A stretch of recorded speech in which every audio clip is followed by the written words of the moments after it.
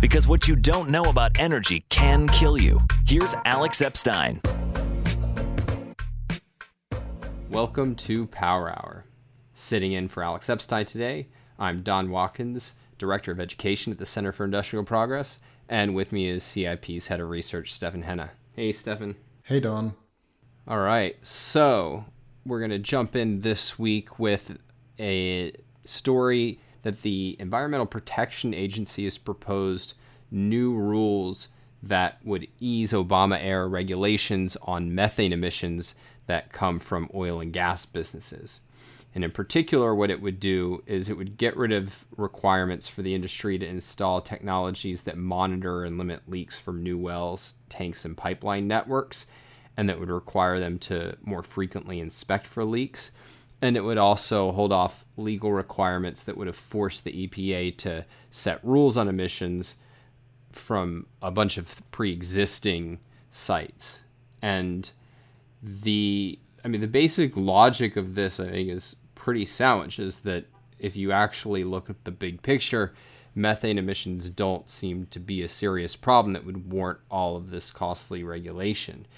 The Wall Street Journal has a report on this where it points out that oil and gas production, they're making up just a mere 1.2% of U.S. greenhouse gas emissions, and that 1.4% of natural gas pumped from the ground, only 1.4% of natural gas pumped from the ground escapes into the atmosphere.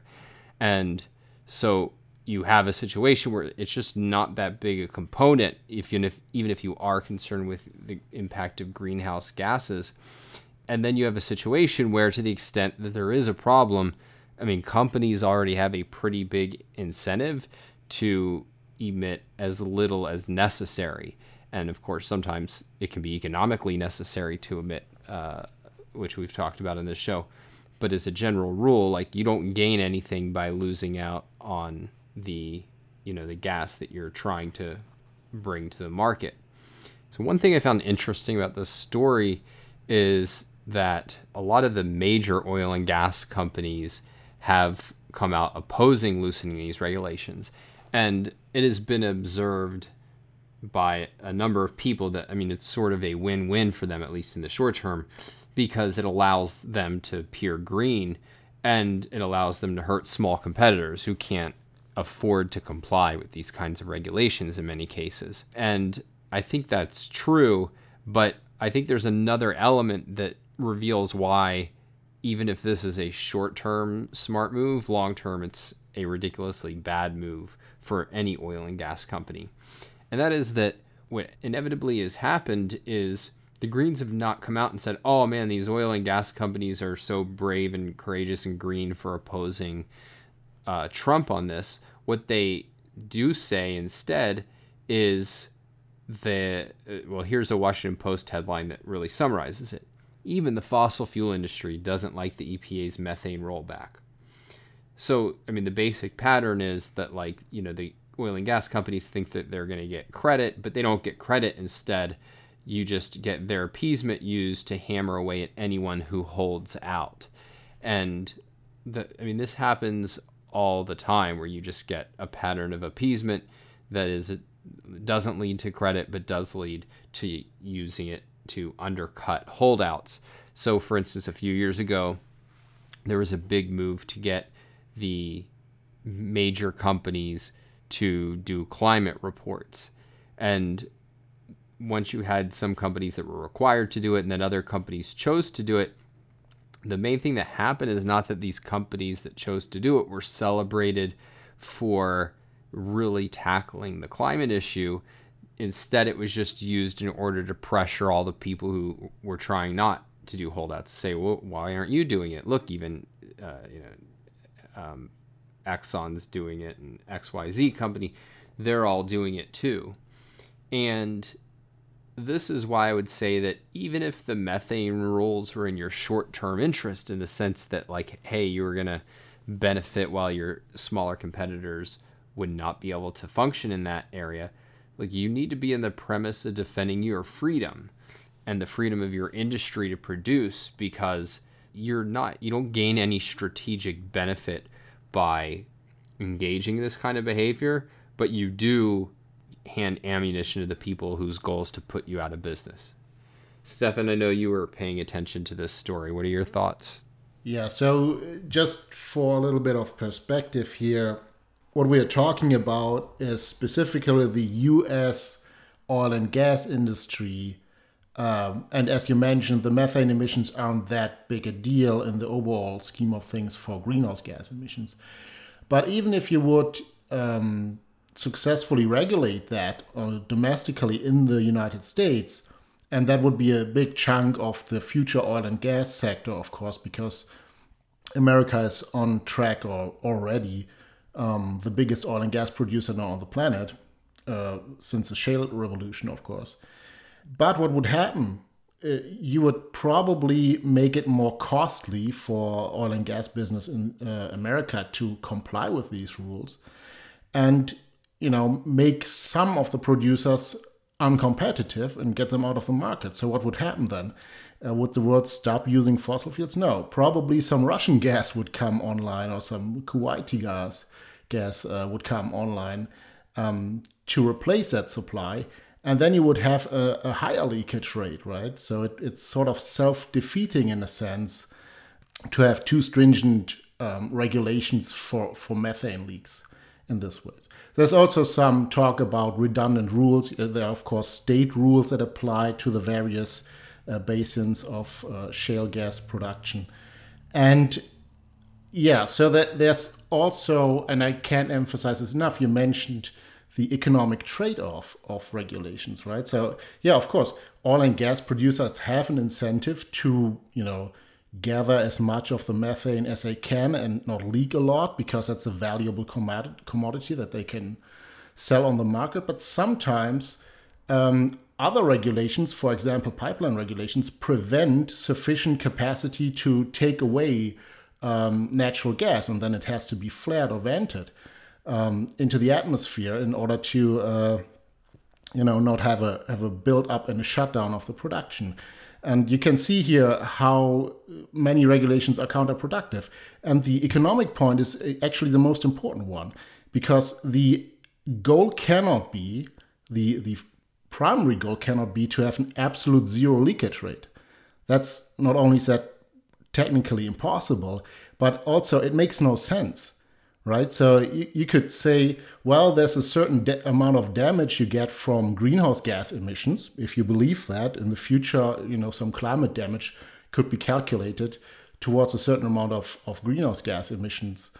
But then you would have to counter that with, how much does it cost to actually prevent that? And the more you prevent something, it typically escalates the cost. So the first 90% of pollution prevention are relatively cheap. Then to get to 99%, it gets exponentially more expensive. And then getting from 99% to 99.9%, that's even more exponentially expensive. So, but that's finally, of course, the goal of the advocates of this kind of rule. They want to make the U.S. Producers uneconomic. They want to keep it in the ground. That's their motto. They want to shut it down. They want to shut the production down. They don't want reasonable regulation. And I think the economic argument is the most important of all. And only the industry can really determine, is it worth preventing that last, small amount of emissions from getting out in comparison to the market value of the product. And again, a lot of these regulations, like pipeline regulations and so on, they are actually making things worse because they prevent correct market investment in the right infrastructure to maximize the value of the natural gas. So Hurricane Dorian, of course, is a big issue right now in the United States. The last thing I've seen in news is that it's moving towards the east coast of Florida. And it's one of the strongest hurricanes actually in recorded history, the satellite era goes back into the 1970s, so it's not a super long record, but that's 185 miles per hour of maximum sustained wind speeds. And it might actually spare the eastern coast of the worst because it might not make full landfall. It will probably, that's the last forecast I've seen, make a northward slope along the eastern coast of the United States. So hopefully not too many people get involved in that, and nobody gets killed. In addition to, I think there are a couple of victims on the Bahamas already. And to put this in perspective, the hurricane season this year has had a slow start.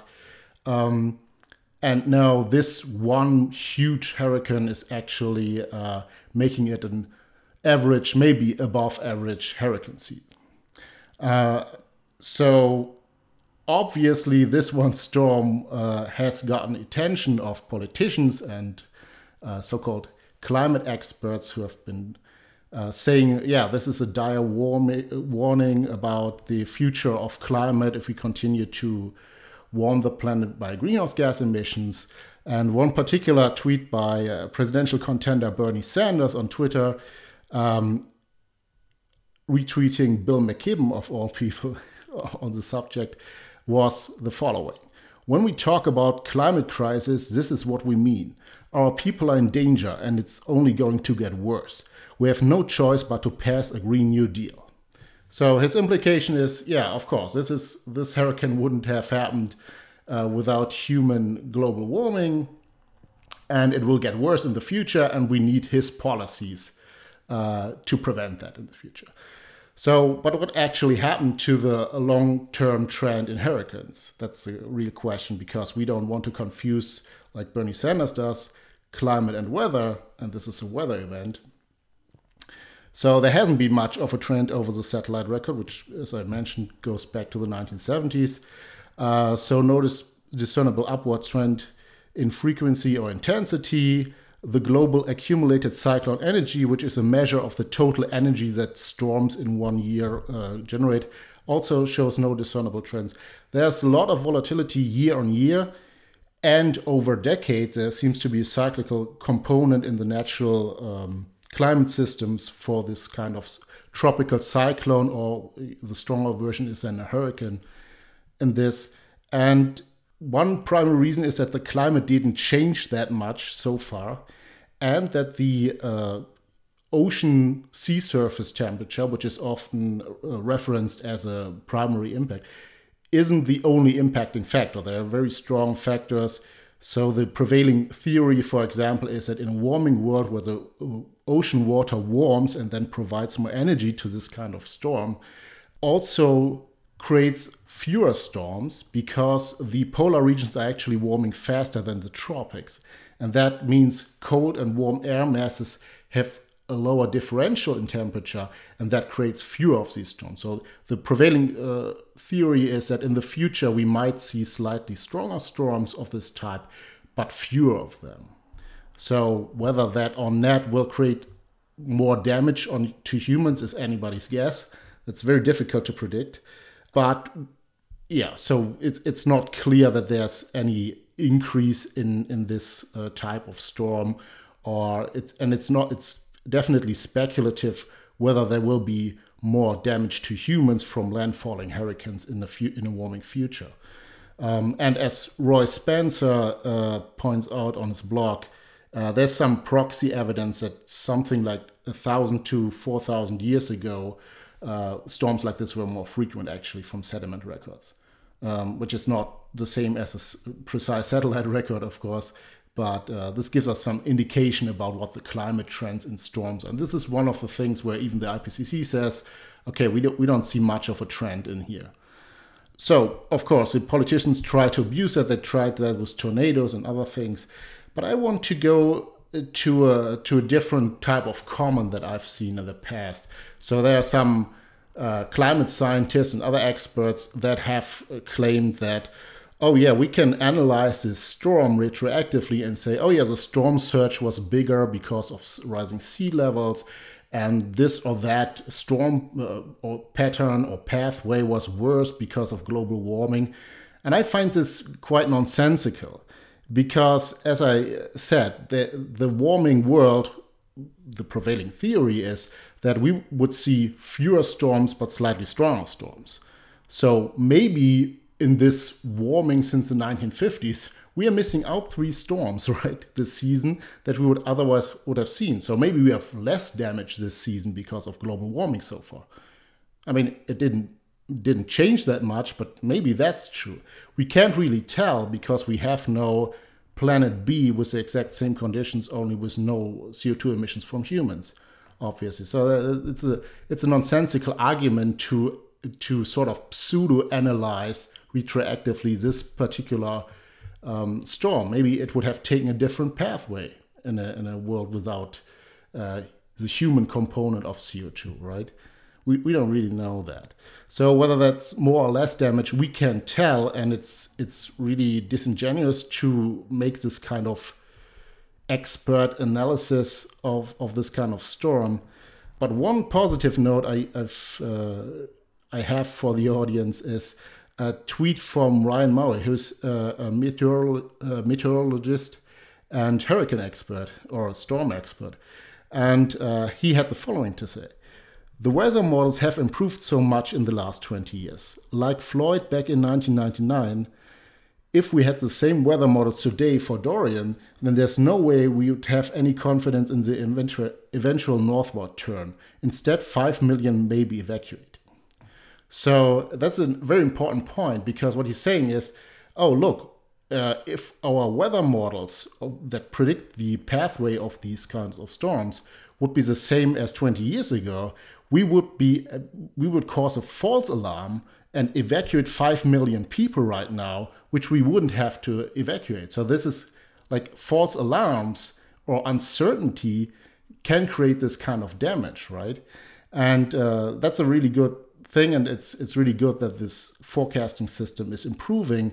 And this is an example of the power of technology, because whatever the future nature of storms, whether there will be more or fewer storms, stronger or weaker storms, it doesn't really matter that much, as will our technology to deal with that, to master the climate, to predict storm pathways and predict it in great detail, because both the actual storm impact can cause damage if it's a surprise to you, but you can also be too cautious and falsely predict damage that doesn't actually occur, and then you will have defensive measures that are very costly, but they don't do anything.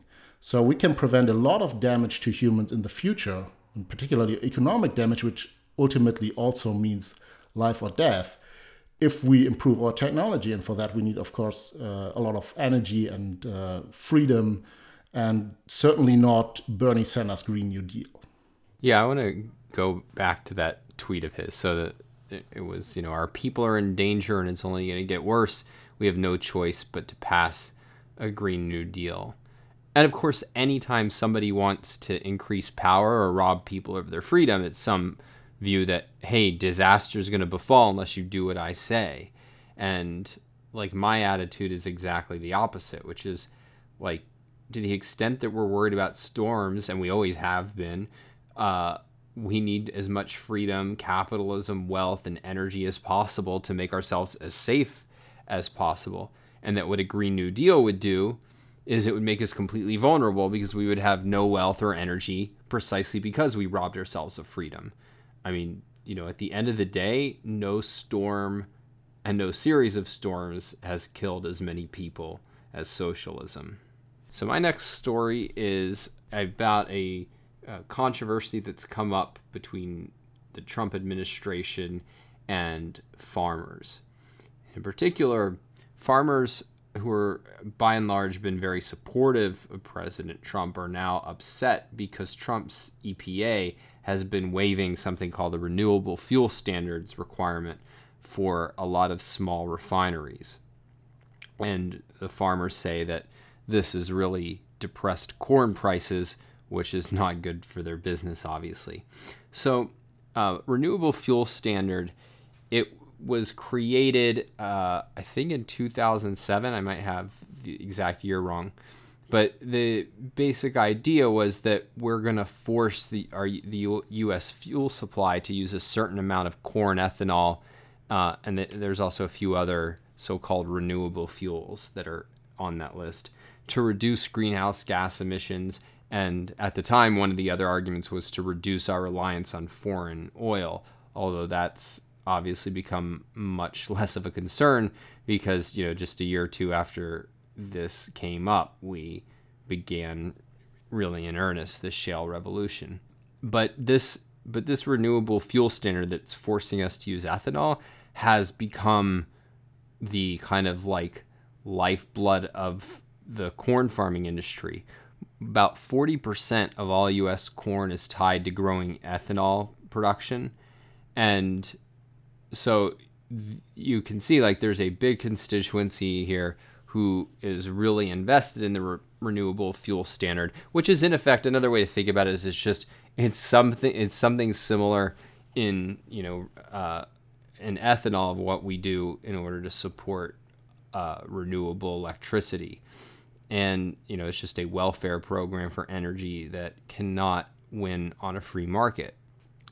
And the problem, though, is even though we have this renewable fuel standard, since Trump took office, the EPA has issued 85 exemptions on oil refineries and saying that they don't have to blend ethanol into their fuel. The idea is that if they did have to do this, like this is very costly and it would have put them out of business. And just the farmer's argument is not clearly true that this has actually hurt them, because one of the things that's gone on is most refineries are not selling fuels that are pump ready. Like it's not like a refinery's turning out something that can, just be sent directly down to the gas station. What they're generally doing is kind of selling it wholesale, and it's almost always then blended with ethanol before it reaches the end user. And the economists that I've seen have said that, corn prices are low, but it's really just because we've seen an increasing supply of corn, not reduced demand from these refineries. But whatever the case, Trump has indicated that his solution is going to be even more corporate welfare for the farmers. So he had this tweet a few days ago. The farmers are going to be so happy when they see what we are doing for ethanol. It will be a giant package, get ready. At the same time, I was able to save the small refineries from certain closing. Great for all. And I mean, this is just, whenever you have a system of pressure group warfare where people are getting these special favors from government instead of equal protection of their freedom, then it's just everybody is vying for their favor, and then everybody is at each other's, like everybody is at odds with other people in the economy. So in a normal economy, there's no inherent conflict between refiners and corn farmers, but when they can vie for political favors, then there is. And so what you really want is you want the government not to be in the position of picking winners and losers. But I mean, what I kind of find, darkly amusing is that Trump's solution is basically, it sounds like, I'm just going to make everybody a winner. The government's going to force refineries to use ethanol, except if that'll be too painful for them, and then we won't require them to do it. And if that makes things too painful for the corn farmers, we'll just create a new handout for them. And the one thing that's left out in all of these considerations is, what about the public at large that has to pay for all of this in terms of higher prices and higher taxes? And it's, you're not part of a pressure group, so you don't get any consideration politically. Stefan, any thoughts? Yeah, it's interesting when both sides actually get into these economic arguments about, we'll just boost this part of the economy and then we'll boost that part of the economy and then we'll pressure the Federal Reserve to lower interest rates to boost the economy again. It's just everyone will lose in the end, and big time, and people will just look at, can I get the party in charge to, get my favorite policy passed that will, force others to pay for my stuff. And that the ethanol mandate, it's somewhat complicated, but it's in a way it's quite simple. It's just forcing the refining industry to use an input that they don't want to use. right? And that's not sort of demanded on a free market. And we often see this kind of argument, oh yeah, this is just a market result, and this is what people want. And so most of these regulations are hidden, and you don't really know what kind of product you're buying and what kind of impact regulations had on it. And I mean, if ethanol is really that great a fuel, you can market it as ethanol, and people have proposed that. I don't think it's that good.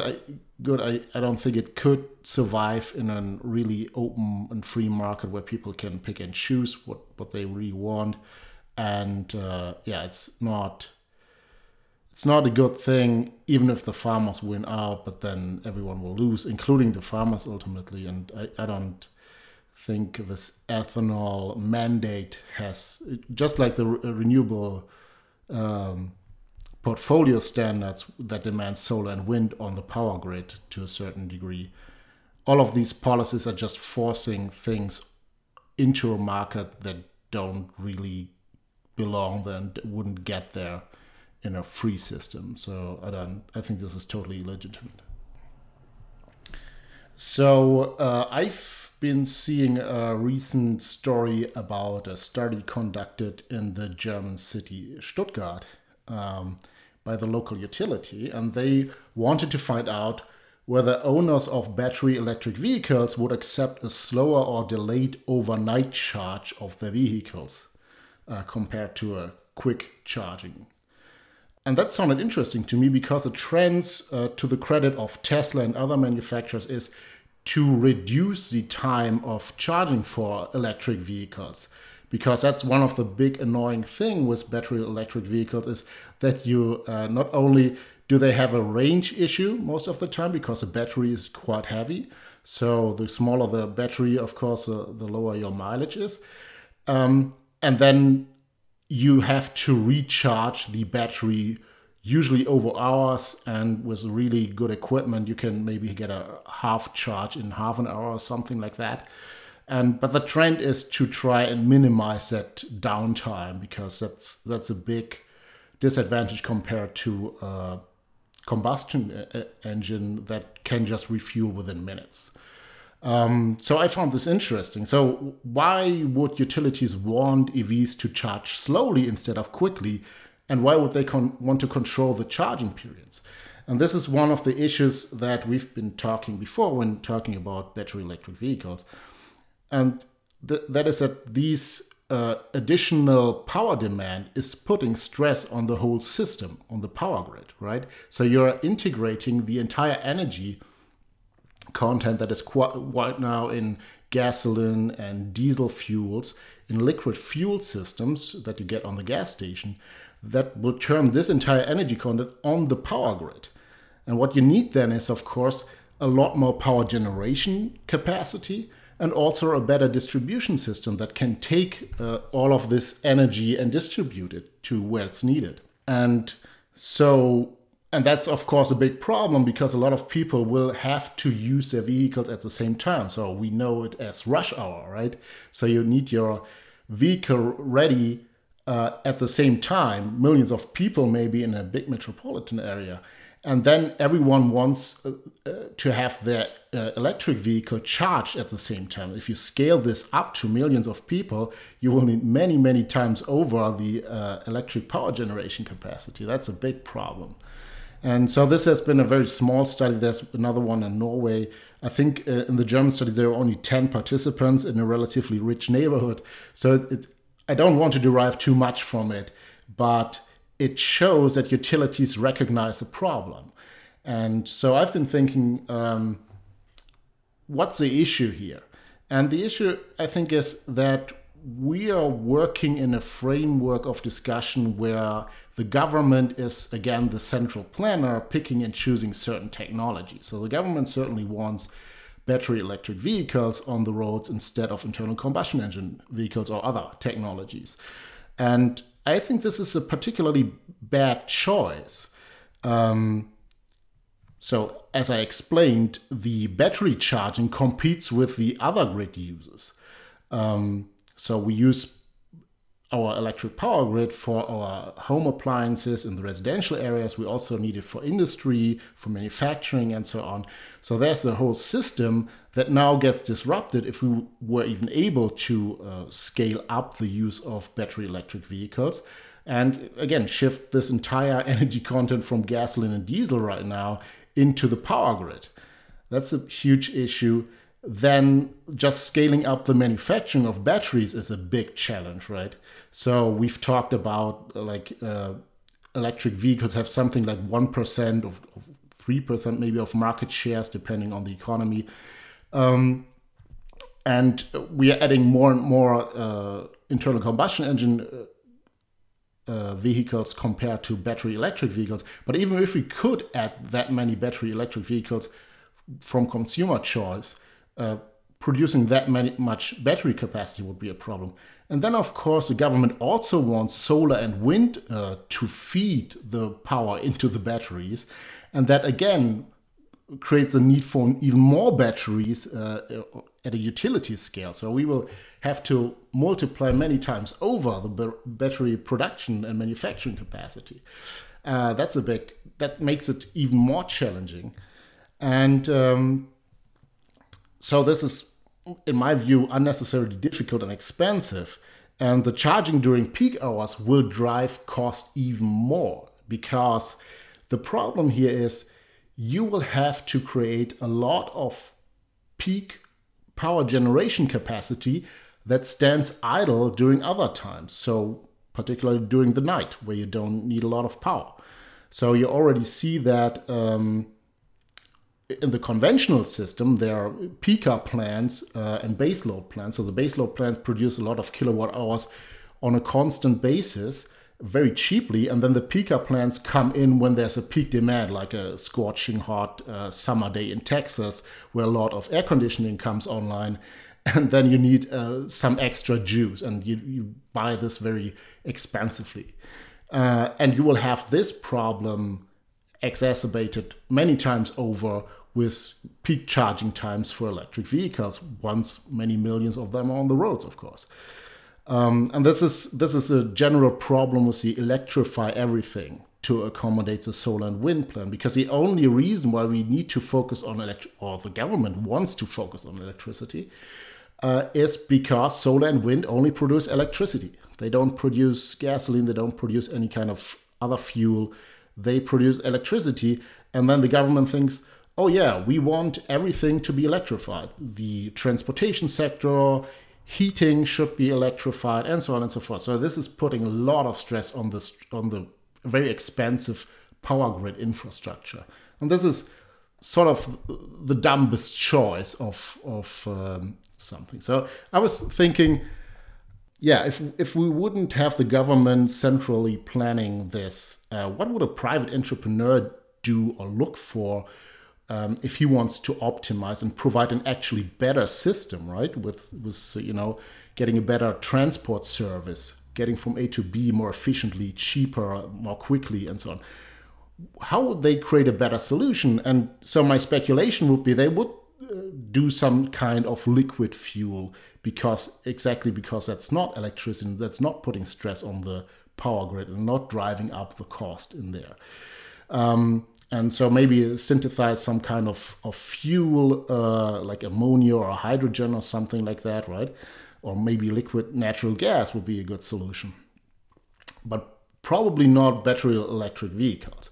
So I think that's a niche product where, because the government chooses this for ideological reasons, because they want solar and wind, they want to electrify everything, and then electric cars look attractive even if they are not really competitive or economically viable.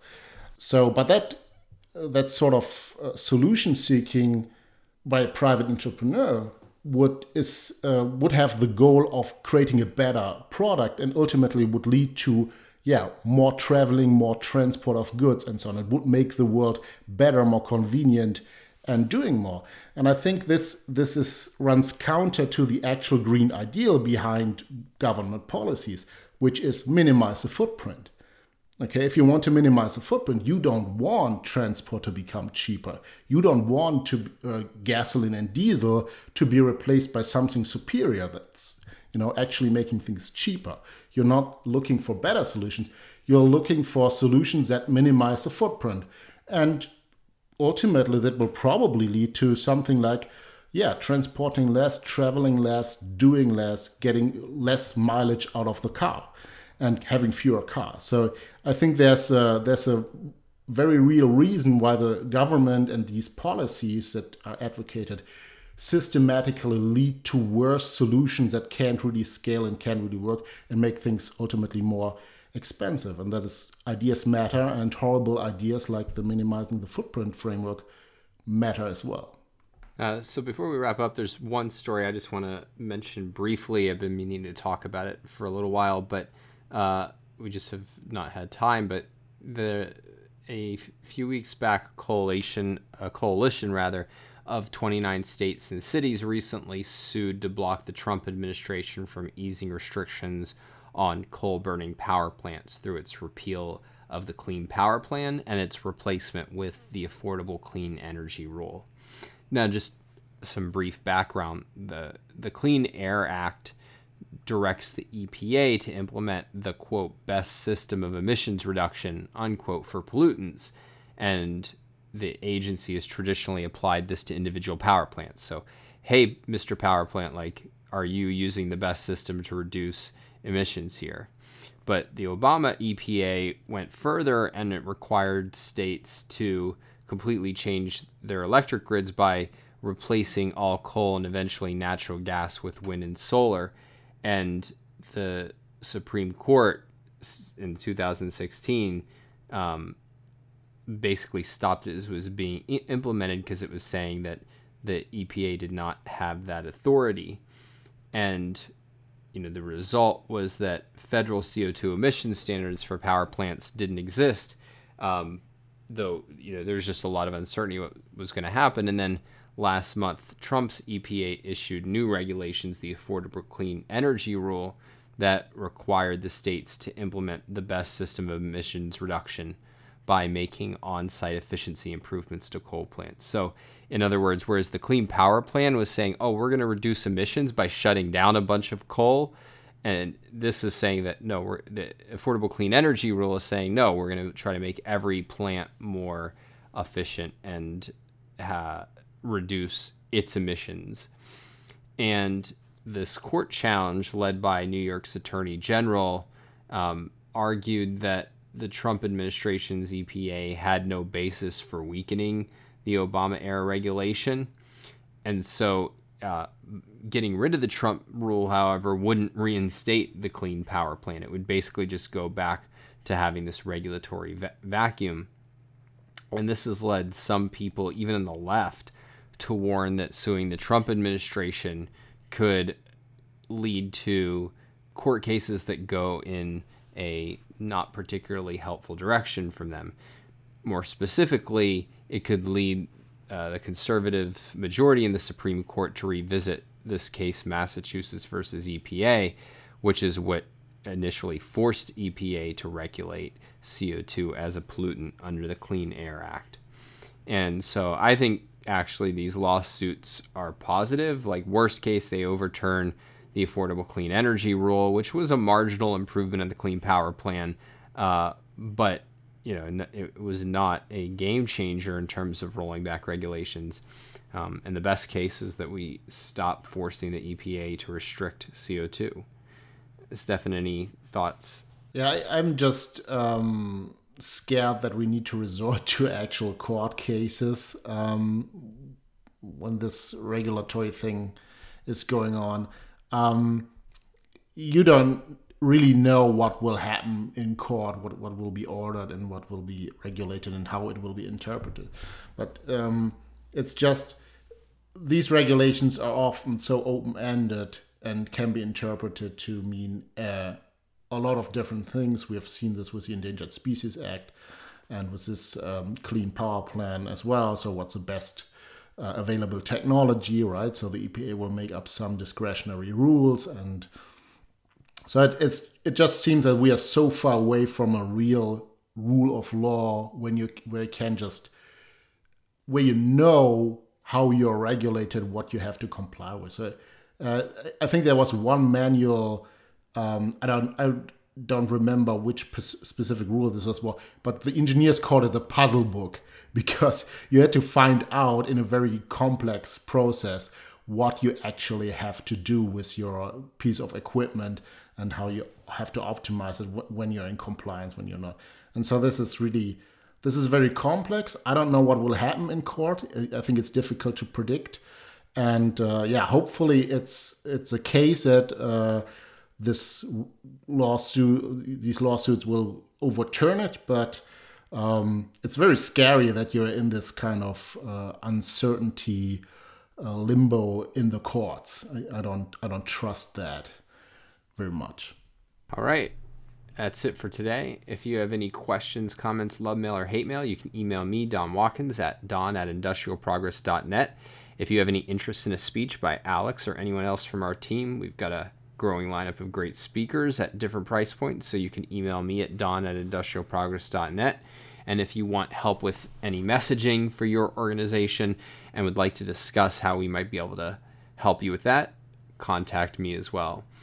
Best way to support the program, as always, is subscribe to our newsletter at alexepsteinlist.com. And with that, hope everybody enjoyed this episode. We'll be back next week with some more great topics. Until then, this is Don Watkins with Stefan Henna, and this has been Power Hour. Power Hour. Life, liberty, and the pursuit of energy. Power Hour. The antidote to shallow thinking about energy issues.